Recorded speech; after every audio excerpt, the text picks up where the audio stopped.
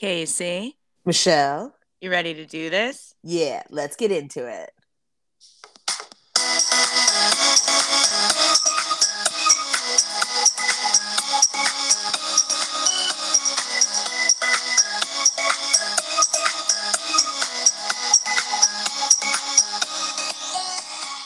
Bam, bam, bam. Hey, I was thinking of doing that too. How funny. We're back. That's the closest we'll ever get to DJ Khaled. I'm a kitty cat. How you doing? Good morning. I'm an absolute wreck. We were talking about it before. I feel I don't have a sinus infection, but my eyes aren't opening.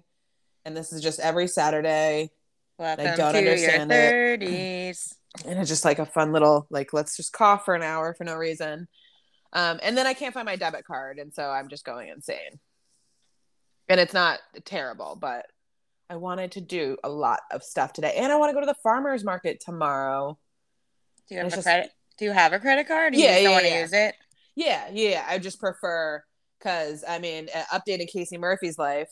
My grandmother passed away, which, but we all got to see her in June, which was really nice. But then grandma left me some money. And so now the money is available and I want to spend it on pastries at the farmer's market. Pastries. Yeah. So I was excited to not have to use my credit card. Right. I'm like, oh, okay, good. Because I am a single woman who lives alone and therefore I'm in credit card debt.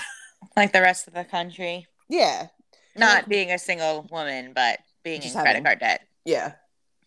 But how are you? I'm okay. What day is today? Saturday. I feel like I don't even know whether I'm coming or going. Just living the life, enjoying my last month in the Upper East Side.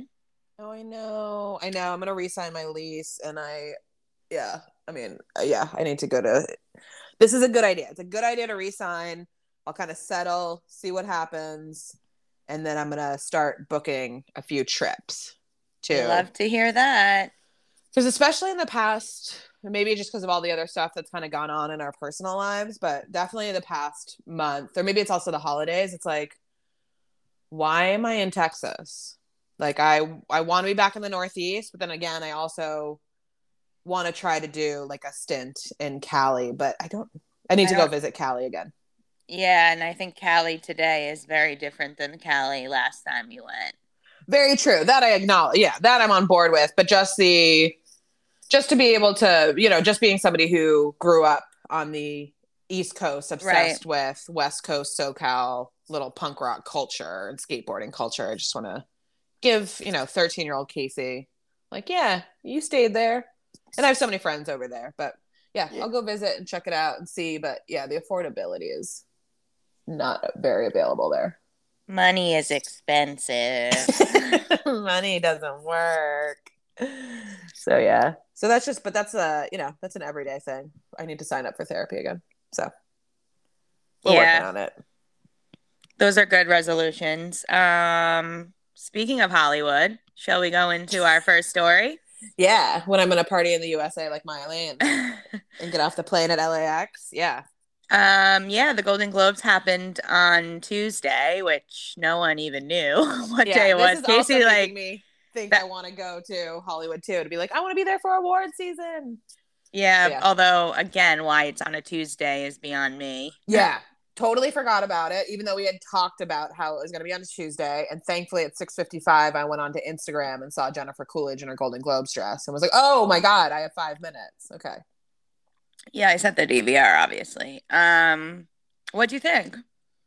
I think the Globes are back. Not that they really deserve to come back in terms of everything that the HFPA has been up to in the past 3 years and their lack of reform or lack of self-awareness. And basically, if you listen to the pod, then you know.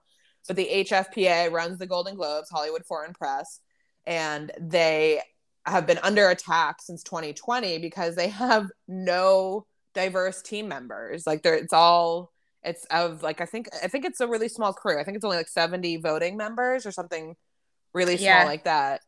And the majority of them, 65 of them are white men. Yeah. The president is now a white woman. But no, I agree with you. I mean, they acknowledged, what had happened, but then we never heard any updates on how they're reforming it and what they're doing to, deal with the fact that they're highly underrepresented in all these different, communities. Yeah. I mean, the only person who acknowledged it obviously was Gerard Carmichael in his opener, which was lackluster. And bizarrely, like Tom Cruise, who was like, I'm going to give back all my Golden Globes. You're like, oh, okay. Voice of randomness. No reason. Yeah, exactly. And then did we have the Golden Globes were like the last awards that would have happened in February of 2020, and then awards season shut, or did we get through awards season in 2020 and then it shut down because it would have been March? I can't even remember, to be honest. I think we might have gotten through it and then everything kind of shut down because the Oscars are usually February, not March. They've been changing. I think they were April last year or something. Yeah, and I think that's probably due to like the kerfuffle. But then the Golden Globes were an absolute nightmare, and then they weren't even because they weren't on last year. Yeah, and then they weren't on last year.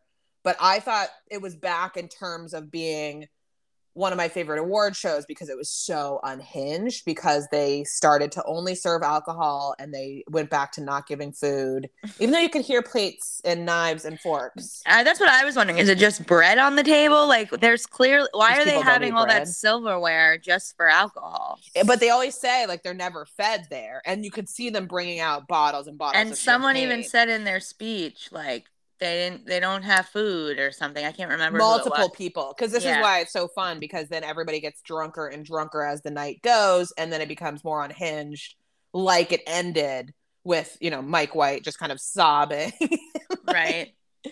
And everybody hitting on Brad Pitt, which was really the highlight.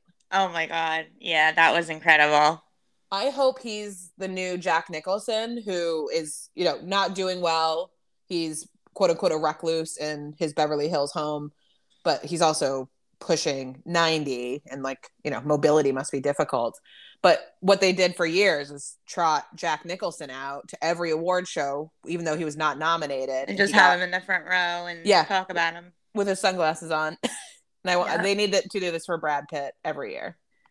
Yeah, I mean, he obviously was there because there were things that he was in or that he produced that were nominated, but we love to see him. I mean, that man, no matter how he ages, he still looks good.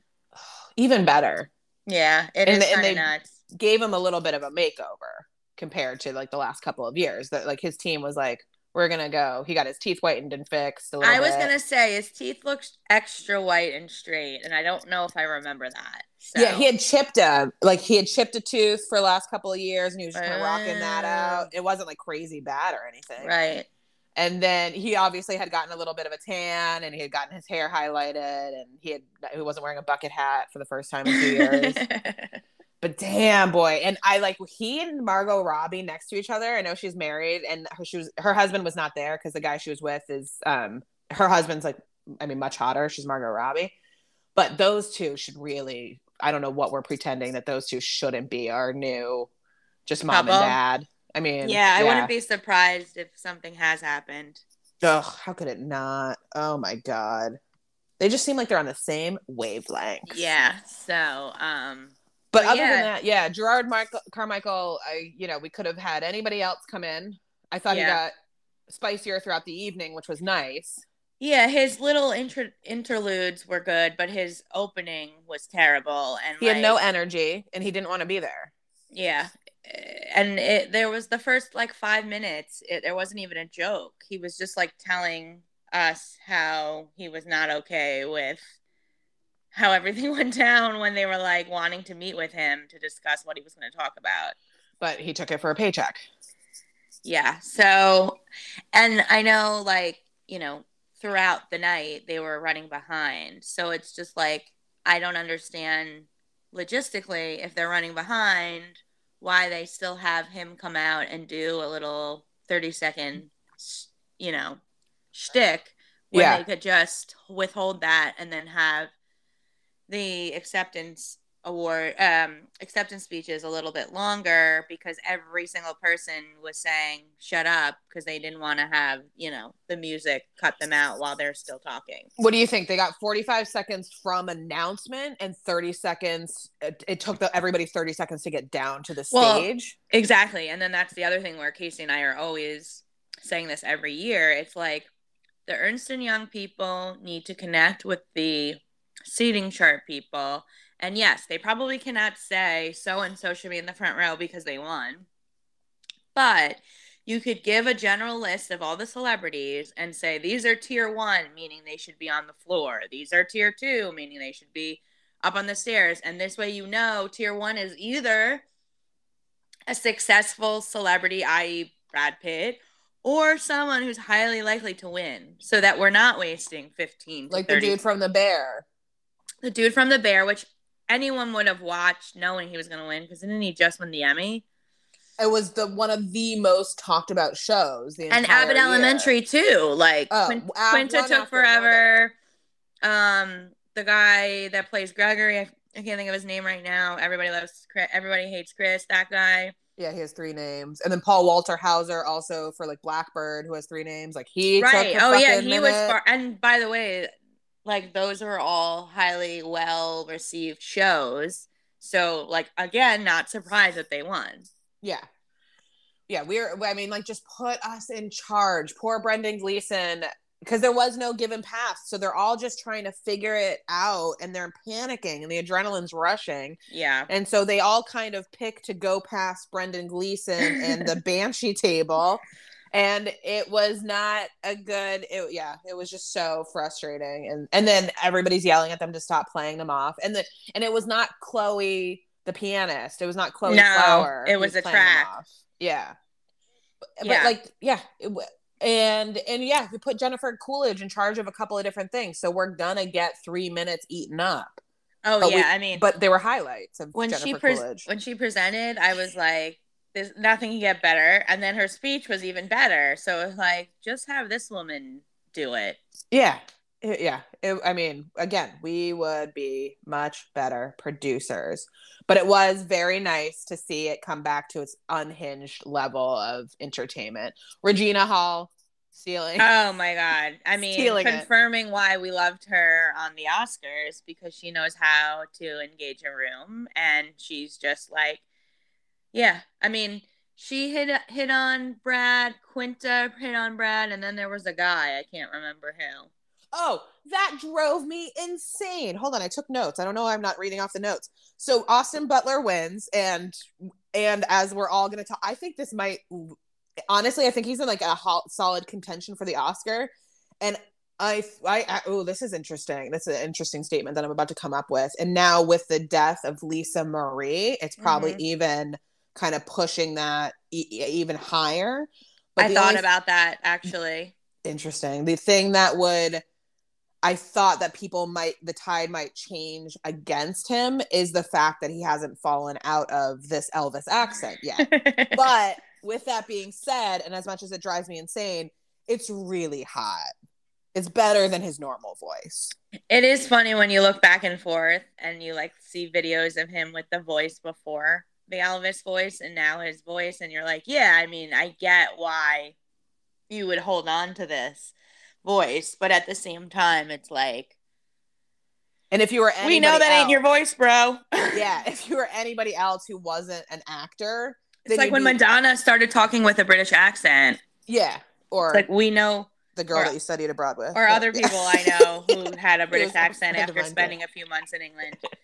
Not me. I think I would have around America. Yeah, no, I would have, if I had started to drink, then I would have slipped into it for fun, but I can slip out. I know when I'm putting it on. No. Slipping in and out is one thing, because I've done that when I was drunk, but it's another thing to like convince everyone that this is how you spoke before you lived there, when everyone was around you. I worked for so long with a dialect coach to start sounding like Elvis. and now I can't not be Elvis. And I didn't talk to my family for years. And I laughed because he brought his sister. And I was like, I was thinking about that. I was like, damn it. I thought he had no family. No, he just chose not to talk to them. And then, yeah, he said goodbye. But when he got up, he goes, oh, he's like, oh my God, I can't believe I'm up here. Like just full, like, oh, the stars. And he's like, Brad Pitt, I love you. And Quentin, I downloaded Pulp Fiction when I was 12. He's worked with them before. He was in Once Upon a Time in Hollywood. I don't remember him in that. He's a pretty important character. When Brad Pitt, his only scenes are with Brad Pitt. He's part of the compound. Okay. He's Tex. He's the guy riding the horse and giving the tours. He has dark hair. He doesn't look. This is pre-Elvis makeover. He looks very, very different. He's a good-looking guy. I mean, we can't stop that. But his entire scene is with Brad Pitt, and he's not the one who gets beat up by Brad Pitt. But they're like, Tex, go get blah blah blah, because Brad Pitt's beating up the other guy, and then I was just like, you've already worked with Quentin for like weeks on the set, unless Quentin's like not going to the set and just has like his second director, filming those scenes. But I was just like, dude, you've already worked with these people. Why are you like, I'm so excited to see you? I was like, you're their contemporaries. I mean, I guess you probably don't feel that way, but. No, definitely not. But, Kyle Gerber was not there with him, but then they met up later. Well, speaking of Austin Butler, have you been seeing the clips where he keeps revealing the story about how he was with a, quote, friend who told him that he should play Elvis, when the quote friend everyone knows is Vanessa Hudgens, because she's told the story like a million times on television, and it's like they were together for like 8 years, and he doesn't want to acknowledge it. It was like his ex-girlfriend that told him this because he doesn't want to give her the credit, and it's just like, well, that checks out. Yeah, and the way that he was considered for it was because they were getting pictured together, and he was considered a rising star, and he got the Quentin Tarantino movie, and yeah, interesting stuff. I also really liked this. Speaking of speeches, besides our girl, I also I don't watch it, but I didn't see the movie, but the guy from Everything Everywhere All at Once, who is also from Indiana Jones, I can't think of his name. The director, yeah. No, the actor. Oh, I thought he directed Everywhere Everything. No. He was the actor, and that's why he was saying, like, thankfully that the director in this movie gave him another chance because... Oh, did you not see this? It was the first award. No, I've known that the entire time that person has been he was the little kid in Indiana Jones. I thought he was more involved in production and directing of it. But it's done by I thought they were the writers and he was the director. But either way, I know his story. Yeah, no, it was just great to I was like tearing up during his speech. I like that his wife was, if you go back and watch, it's because she's like so clearly conservative. And she's like, all right, relax with the emotions. Like, she's like, button it up. Like, we don't act like this in public, bro. I know. But I mean, if there's not a time to show your emotions, it's when you win a freaking Golden Globe. It was very amusing, though, because it was like, oh, yeah, he's clearly the actor of this couple. Yeah. So I really liked that. What else did I like? I mean, we mentioned it before, but probably my favorite joke of the night, which did not receive well, was the Shelley Miscavige joke, which he mispronounced her name, but it was a great line. I think I have it somewhere here. I love that Zendaya won, and she's already over Hollywood too. She's working, but I was like, yeah, good for you. Already not showing up for your awards. Right. There were a lot of people who didn't show up. Kevin Costner wasn't there. Amanda Seyfried wasn't there. The Kevin Costner thing with Regina Hall was incredible. Was next level, and the internet was so angry at her. And it's like, get the context. She's not on her phone in the room. She's not, you don't know who else is in there. You're not everybody was like, how dare you be like that rude to Kevin Costner when he's sheltering in place? And she's like, she didn't know what the teleprompter was going to say. Right.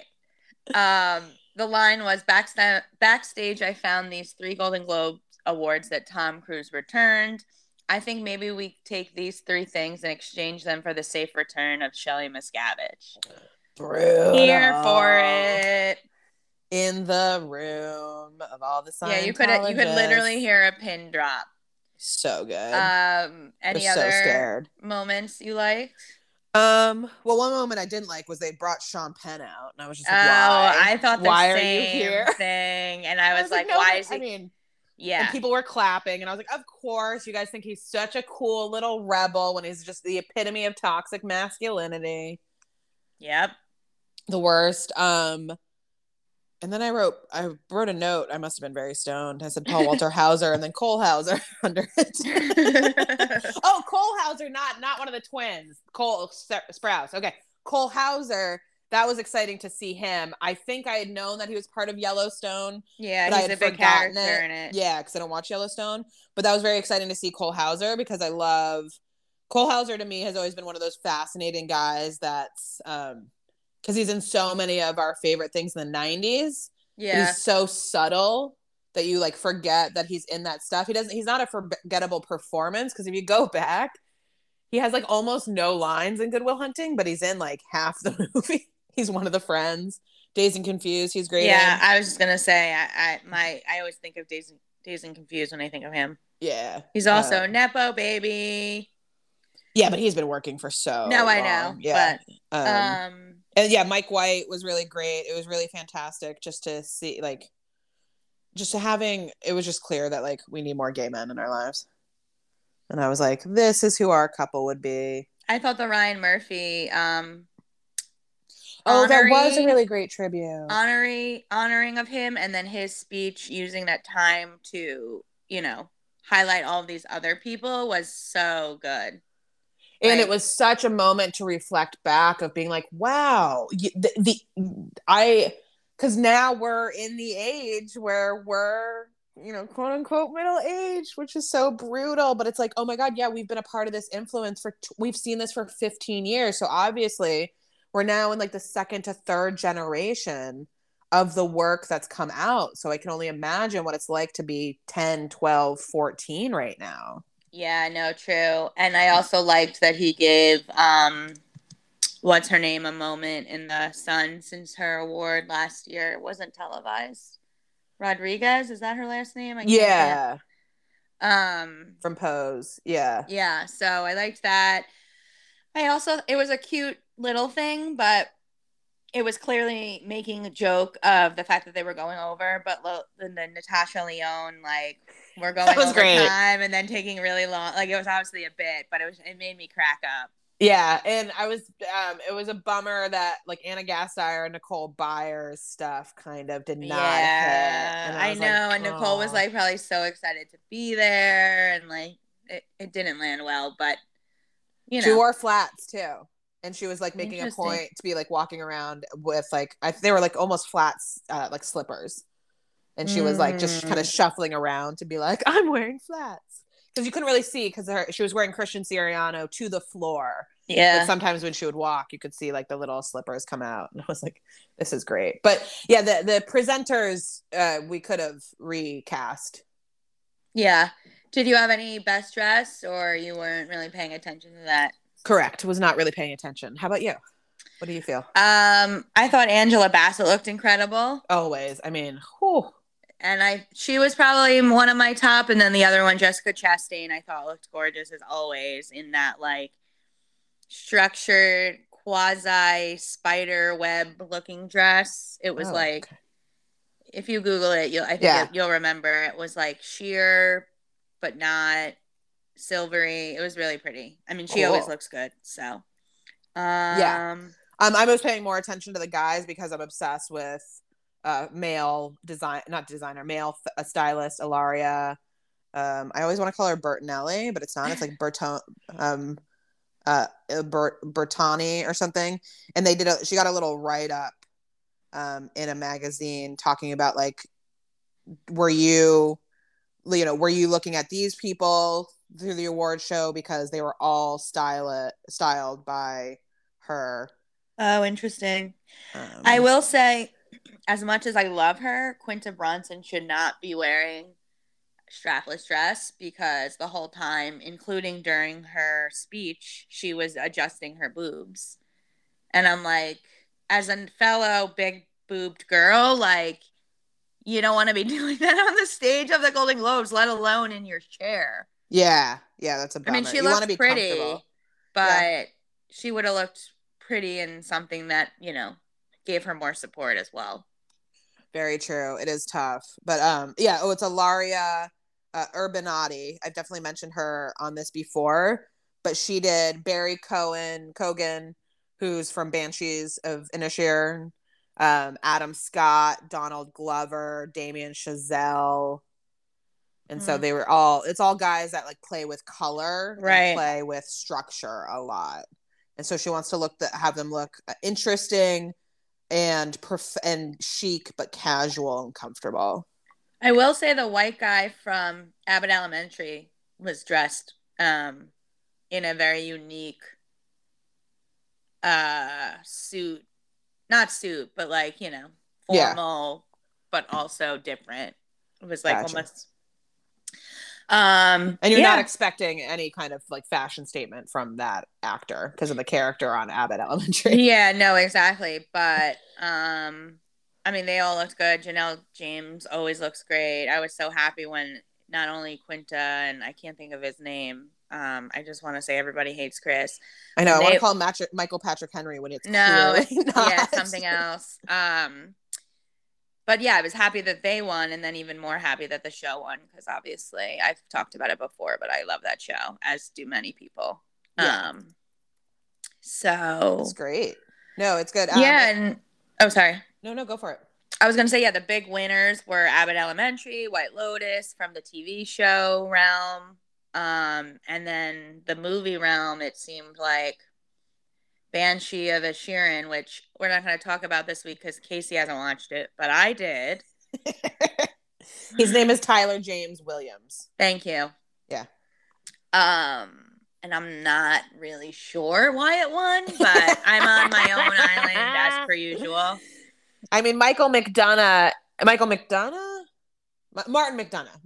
yeah, who's the creator writer. I mean, he's a like love child, he is because he's coming from more of a theater background and then he's gotten more into movies, but he's definitely like, I want to say like a love child, which doesn't make sense. He's like and not like a suck up to the class teacher, but the teacher is not a teacher's pet, but like they're obsessed with him, people that are like pretentious about this stuff, and he's not a pretentious guy. But well, that's the thing. Like, again, I'm not going to go into it yet because I also don't want to ruin it for you. I mean, to the extent of what it's about, but like what I thought it was about and what I saw were two very different movies. Okay, so that could be part of it. So I just would be very curious once you see it if you're as on board with it as everyone else. There are tropes and themes that I understand that people are trying to put on me to understand the movie, but every time they do, I have an argument to, counter it, and it's correct. So either this isn't the first movie that everyone likes that I didn't. So yeah, you're going to be on an island with me on this one because I think no matter what, I'm just going to be like, nope, I love it. It's going to be great. I don't want peer pressure to make you say that. I want your genuine thoughts about it when you see it. It's going to be too difficult. The more you argue against it, the more I'm going to go, yes, I like this movie. I know. Well, I'll be asking you a lot of questions when you do. Anyway, I won't be able to answer the questions. I mean, I think you will. There's one major plot part that I'm going to be very curious about your opinions. But yeah, so I guess you kind of led into it when we were talking about Golden Globes, but Lisa Presley was there. And unfortunately, just a day or 2 days later, we got an alert that she suffered cardiac arrest and unfortunately did not survive. I was reading a little update about like what had actually happened. So apparently she was, interesting enough, she was living with her ex, Danny Kehoe, who's the husband of Riley Kehoe. Imagine how big that. Oh, and it's not the second husband. Yeah, not because the second husband was like a very awful divorce, and he like she got custody taken away from him. Well, yeah. No, exactly. So this was the second husband after the Michael Jackson marriage. Oh no, this would be third husband after Nicolas Cage too. Oh right, okay. Nicolas Cage, Michael Jackson, and yeah. Danny Kehoe is third, and then that other guy, Martin Lockwood or something. I know the last name's Lockwood. Was fourth, but basically he was staying with her. I don't know if they lived together permanently or whatever, and he tried to perform CPR. It didn't work. And shortly after she suffered a second cardiac arrest, and then they had a do not resuscitate order on her. So unfortunately she passed away. Interesting factoid where you were just mentioning. So Lisa and Danny had 2 kids, Riley, who's a famous actress, and then Benjamin, who actually committed suicide or died by suicide, I think is the correct way of saying it now. Yeah. About 2 years ago. Yeah. And then she remarried this other guy, Lockwood. They have twins who are now 14. And as Casey mentioned, they had a very tumultuous relationship. There were drugs and assault involved. And so at the time of her passing, she had 60% custody and he had 40. And I think at one point she accused him of like assaulting the kids. That checks out. That's what DPS got involved, and like he had court ordered visitation and stuff. Yeah. Well, so now they're what the article I was reading today is allegedly is basically insinuating that there's going to be a child custody battle because I thought about this and I was wondering if Riley was gonna. Well, so the child, yeah. So the father, the biological father, the one that I can't think of his name, he's saying he wants 100% custody of the kids. Danny, their stepfather, because he's been living in the house with them, like he has been insinuating that he wants to take care of them. He has no rights to them. He won't be able to get anything. Priscilla has entered the chat. Has rights. And she wants to be involved. And then to your point, there's the option of maybe Riley, their stepsister, or half-sister, taking custody. So a lot going on. And yeah, it's just just shows you that like not every day is given. And like we saw her interacting with Austin Butler and everyone else at the Golden Globes, and 2 days later or a day later, she's unfortunately has passed. And this is going to be a huge I can't even believe that the next day it's already like bumped off the headlines, like, which was already so insane. It was like a 12-hour news story and they're like, bye, this is over. But like this is going to continue throughout the next 6 weeks, and it's going to be a lot of the conversations. Austin's going to be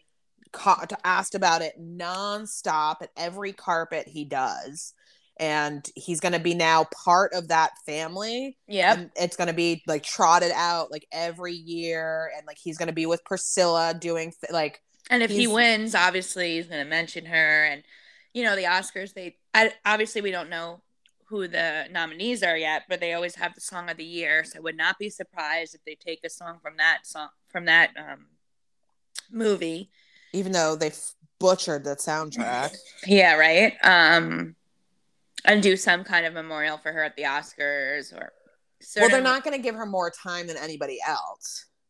No, I know, but you know how they show the pictures of people, and some people get a second or two more than others. I know, which is so fucked up.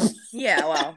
And then some people thankfully they forget. And some people they applaud louder for, and you're like, wait until the end. Nobody applaud for anything. No, exactly. But it's so rough. But then when you look and then people are surfacing clips of her like struggling and slurring, and it's like we also don't know. I mean, there might be a toxicology report in general. She struggled so long with so many things, and also that's kind of just how she was we don't hear her that often, but like we know her iconically as being trotted out with Michael Jackson and having to make out with him at the MTV Movie Awards when she was probably like 20. She was like so young when that was happening. Yeah. And then we know her as a huge Scientologist. Well, that's true, but genetically I'm like, there is clearly a genetic marker for this in their family that everybody needs to get tested for, because Elvis's grandparents were first cousins, And Elvis's mom died of heart disease when she was 30 something. And then he died at 30 or 42, it said. When I texted you and Dennis and I did the math, I thought it was like late 30s, but then I saw it was like 42. And I was like, am I just that bad at math?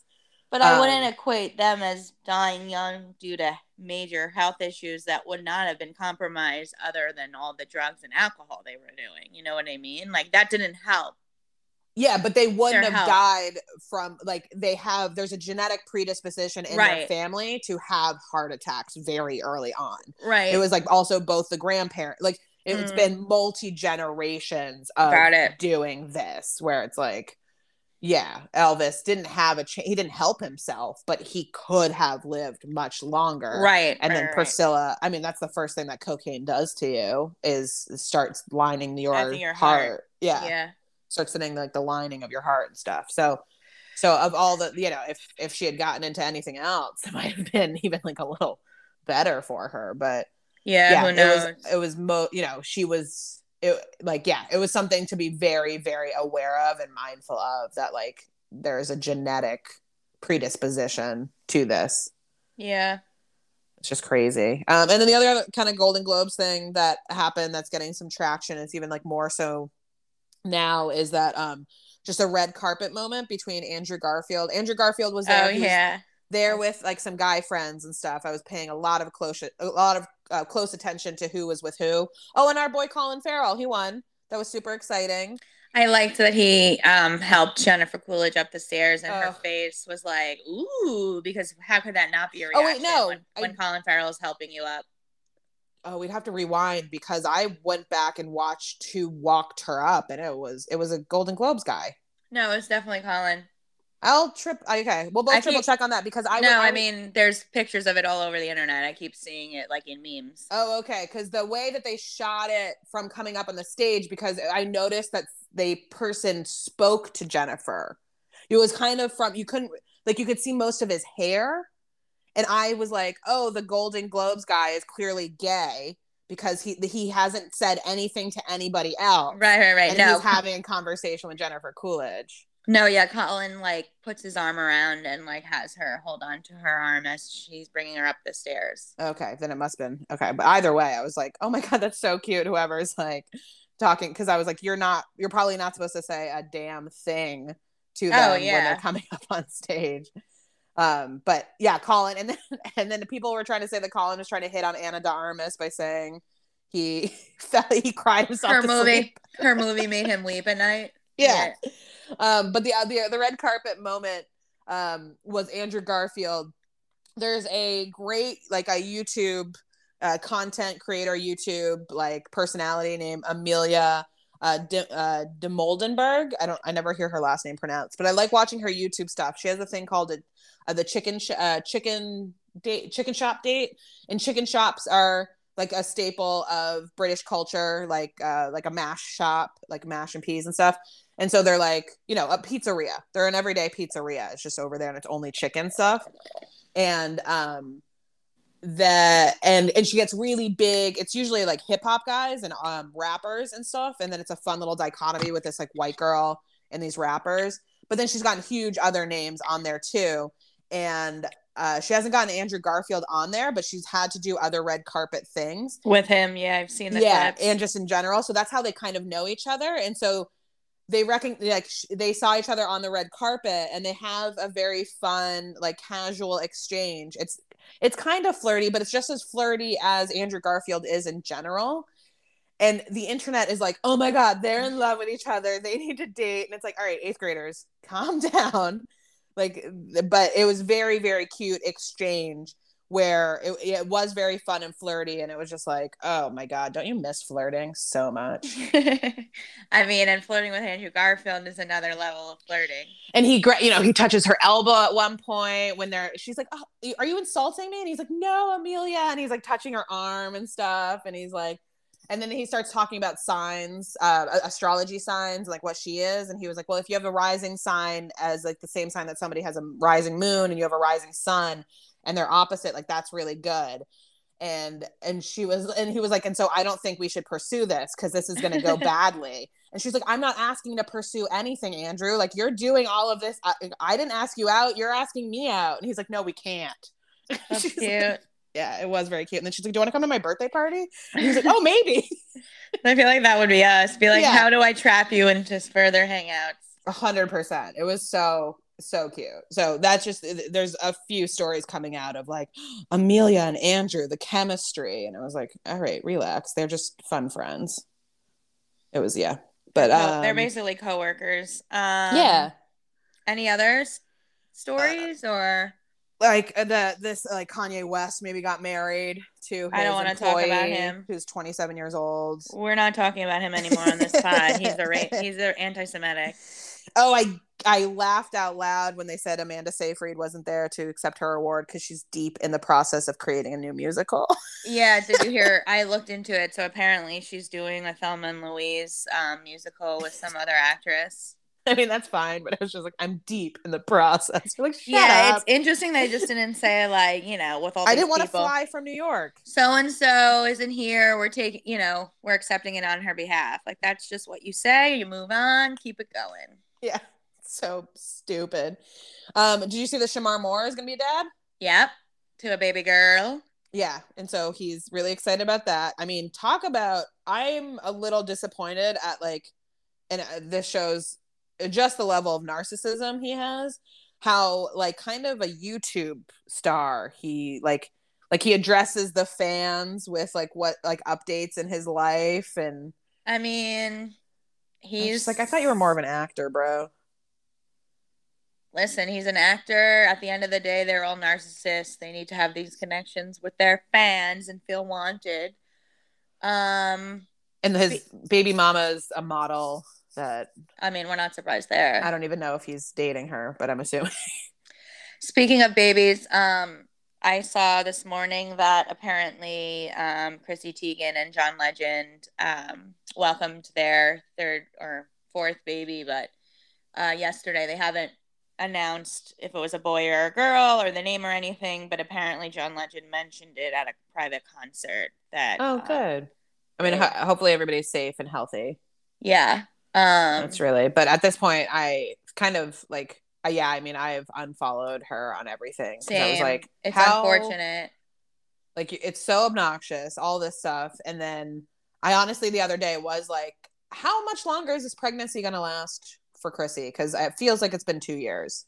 Even she said that. Oh, okay. Good for you. But yeah, it's just any other stories, or should we move on to what we're watching? The only other one that I wrote down for this week that I was excited to see the announcement was that Sydney Sweeney and Glenn Powell are going to star opposite each other in a rated R rom-com. Ooh. And I got the tingles when I was like, they're going to fuck. We love Sydney Sweeney. Yeah, we need her to break up with her like normal like fiance who's older than her and just fuck her way through Hollywood. There's rumors that they're married at this point. Oh, bummer, girl. Yeah. Okay. But Glenn Powell was there at the Golden Globes. Right, with my boy Jay Ellis, who I love. Yeah. I was really surprised that I was kind of really hoping that the Golden Globes would choose Maverick as the best film. Because I was like, it's not going to get anywhere else. Yeah. I don't think it will. I mean, my guess is Fabelmans will win at the Oscars. Right. It was really nice to see Steven again. I feel like we haven't seen him in a minute. Yeah. There was one time when I was when we were in college that I was hanging out at Walden Pond and I thought Steven Spielberg was there with his family. Yeah. And I was like swimming around him and Amalia was like, this is not Steven Spielberg, Casey. And I was like, are you sure? Because it looks so much like him. You just wanted to be him. Every other Jewish dad. Yeah, exactly. I was like, no, I'm pretty sure it's him. He's filming something here. She was like, I really don't think so. Yeah. Just trying to get that stocking in. But yeah, what are you watching? Well, as I mentioned, I actually spent this week watching a lot of movies, which is not my usual MO.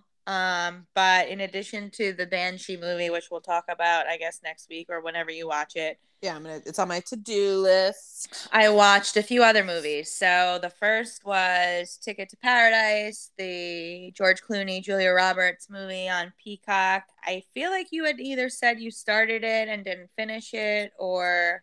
No, it's just like, okay, it's available on Peacock. Just heads up, everybody. Like, I mean, I know it had mixed reviews. I found it very entertaining. I definitely thought it was like much more. I don't think I heard anything negative. Yeah, I thought I got some people said positive. It was boring or they turned it off after a little bit. I didn't find that. I mean, granted, I also love me some George Clooney. Maybe if it was a different actor in that role, I might have found it more boring. But like, say what you want. I know I'm not the biggest Julia fan, but they obviously have really good chemistry. The concept of the movie is, entertaining in the sense that I'm sure most people know from the commercials. They play a divorced couple who haven't really been keeping in touch, but they find out that their daughter is getting engaged to a man she just met in Bali after graduating college.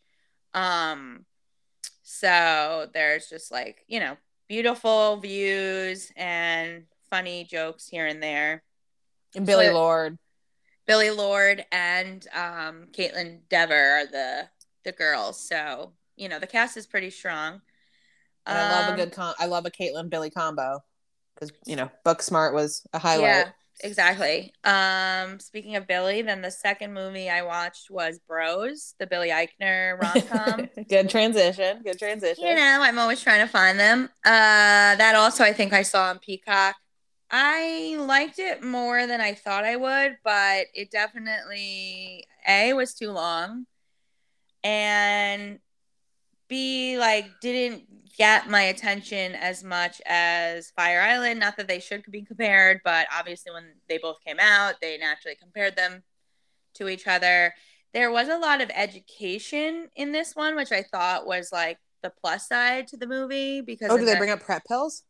No, but the Billy Eichner loosely plays himself, at least in terms of being like a podcaster, gay guy, but it's like newsflash, Billy doesn't have a lot of range. In this movie, he also like uses his writing personality, like focus on queer studies and queer rights to then basically be like the lead on them opening the first LGBTQ plus museum in New York City. So like naturally you're learning a lot about history of that community because they're making this movie or making this museum. A very interesting, deep, rich history that's forgotten.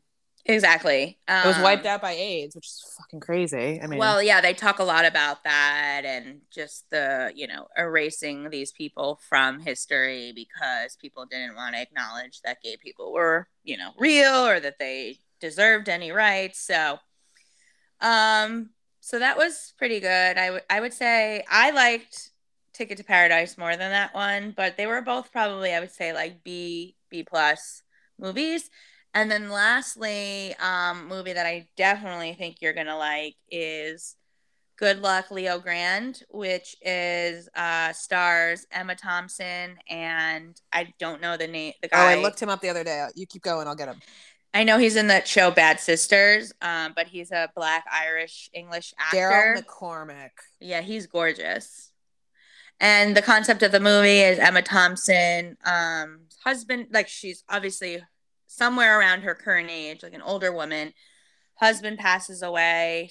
Her whole life was a religion teacher, never really explored her sexuality, never had an orgasm, all that stuff. And so she hires this male prostitute to help her explore her sexuality and who she is as a person. And it was really good.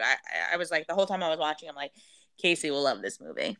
And I think that was also on, I can't remember which one it's on now for free, but it was on one of those streamings. Yeah.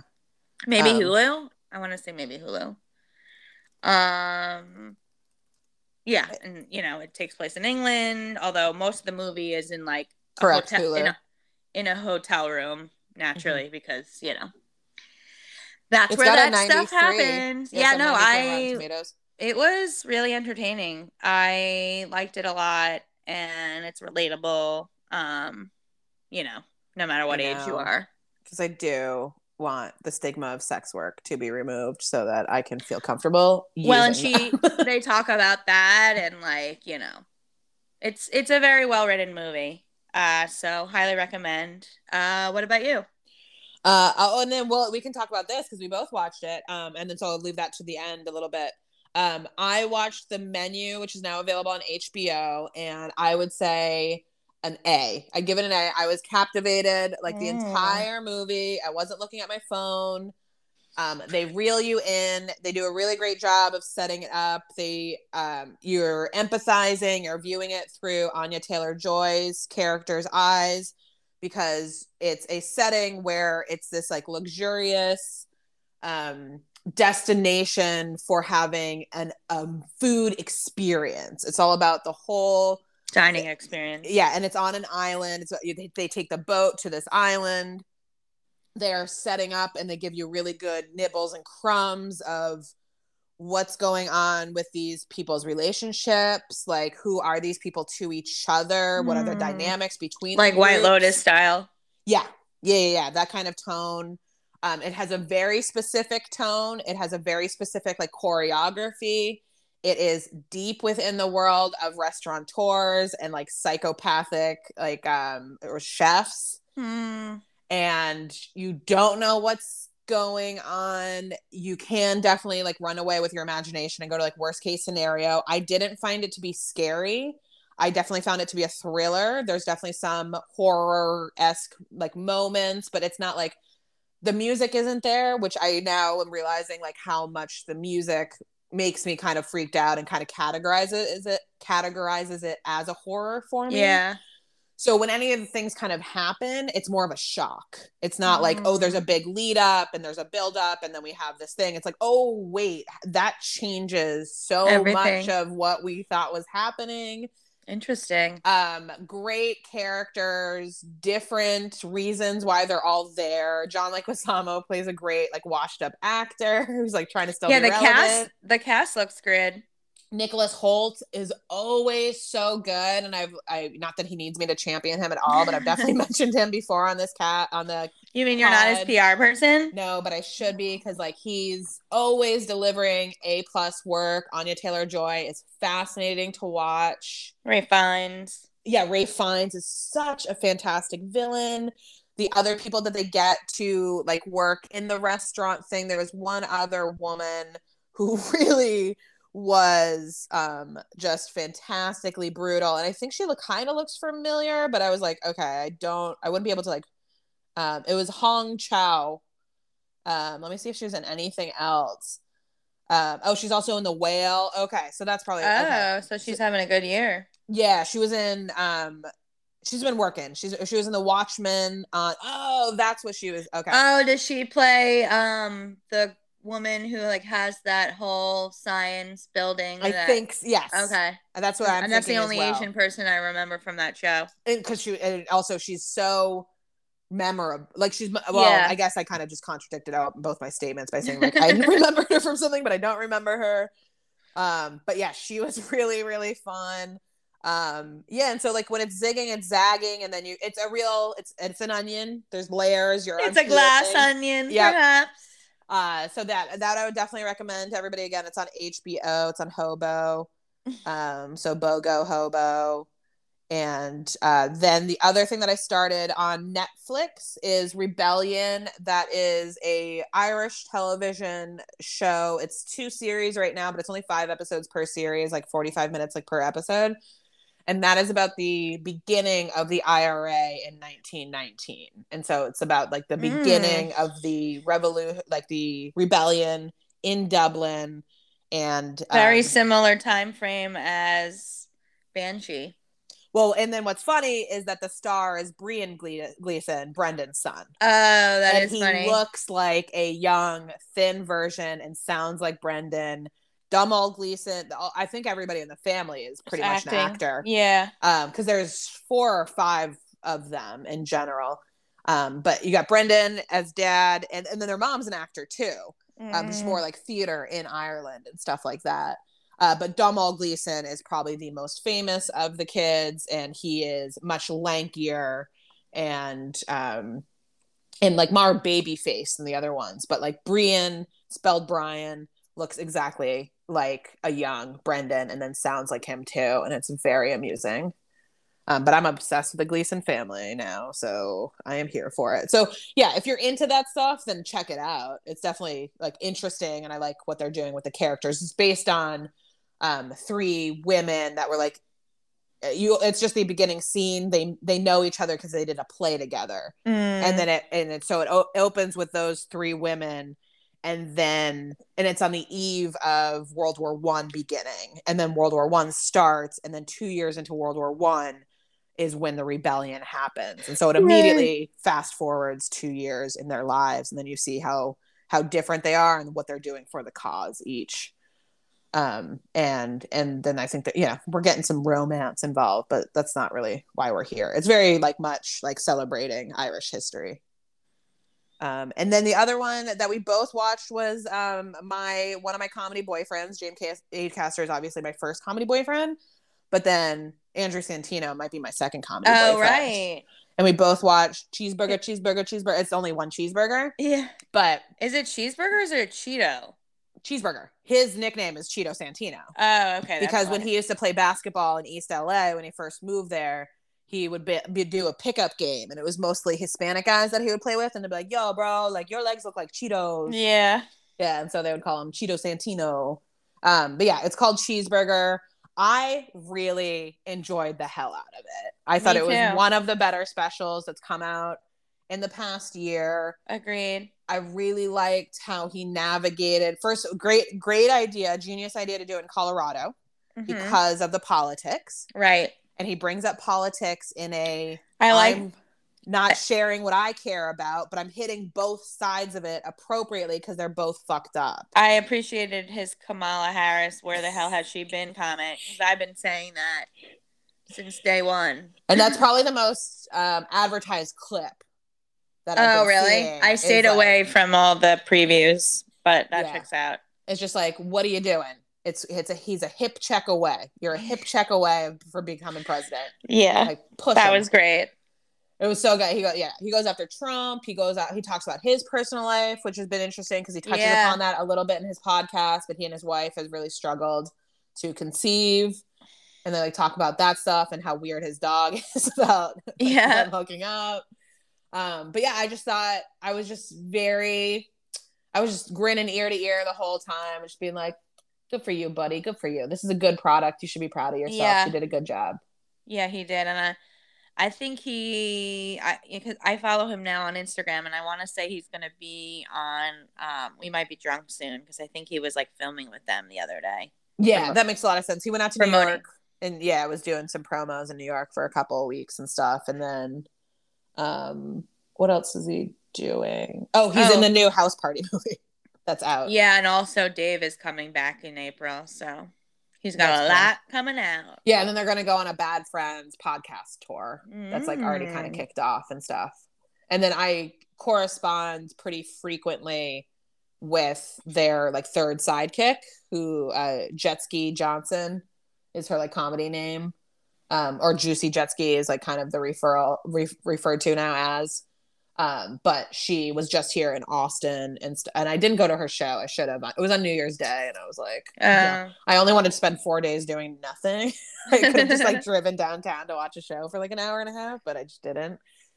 But she and I message each other every once in a while on Instagram. I'll ask her to come on the pod. Yeah, right? Yeah. Get some, but yeah. That's pretty much it. And then, and then what I saw as well that's out that I'm really excited about is the new season of Hunters on Amazon. This was a show that the Nazi. It's been off for a couple of years, probably from COVID. It stars like Al Pacino and Logan Lerman and a few other folks. They were just on Jimmy Fallon this week. Yeah, and it's about the Mossad. No, it's slightly different. It's like it's a fictionalized version of the Mossad. I don't think it's true. I don't think it's based on a true story. The idea is of them hunting Nazis, of them capturing specific. I mean, that's a known fact that happened in the 60s and 70s, and it still happens today. But that is like that the actual group is the Mossad that was then created in Israel to then be Nazi hunters. And so this is the fictionalized like story of that. Got it. Because then there was a actual movie, like Nick Kroll played somebody who's part of the Mossad to capture one of the architects of the slaughter who had moved to Argentina, and they captured him like when he was getting off the train from work, and they bundle him into a car and they kidnap him. No, I think that is not. Yeah, but either way, I'm excited to watch that. So cool. No, that's on Amazon. All right. Anything else? No, I think that's it. All the reporting on my end. All right. Well, until next time. Bye.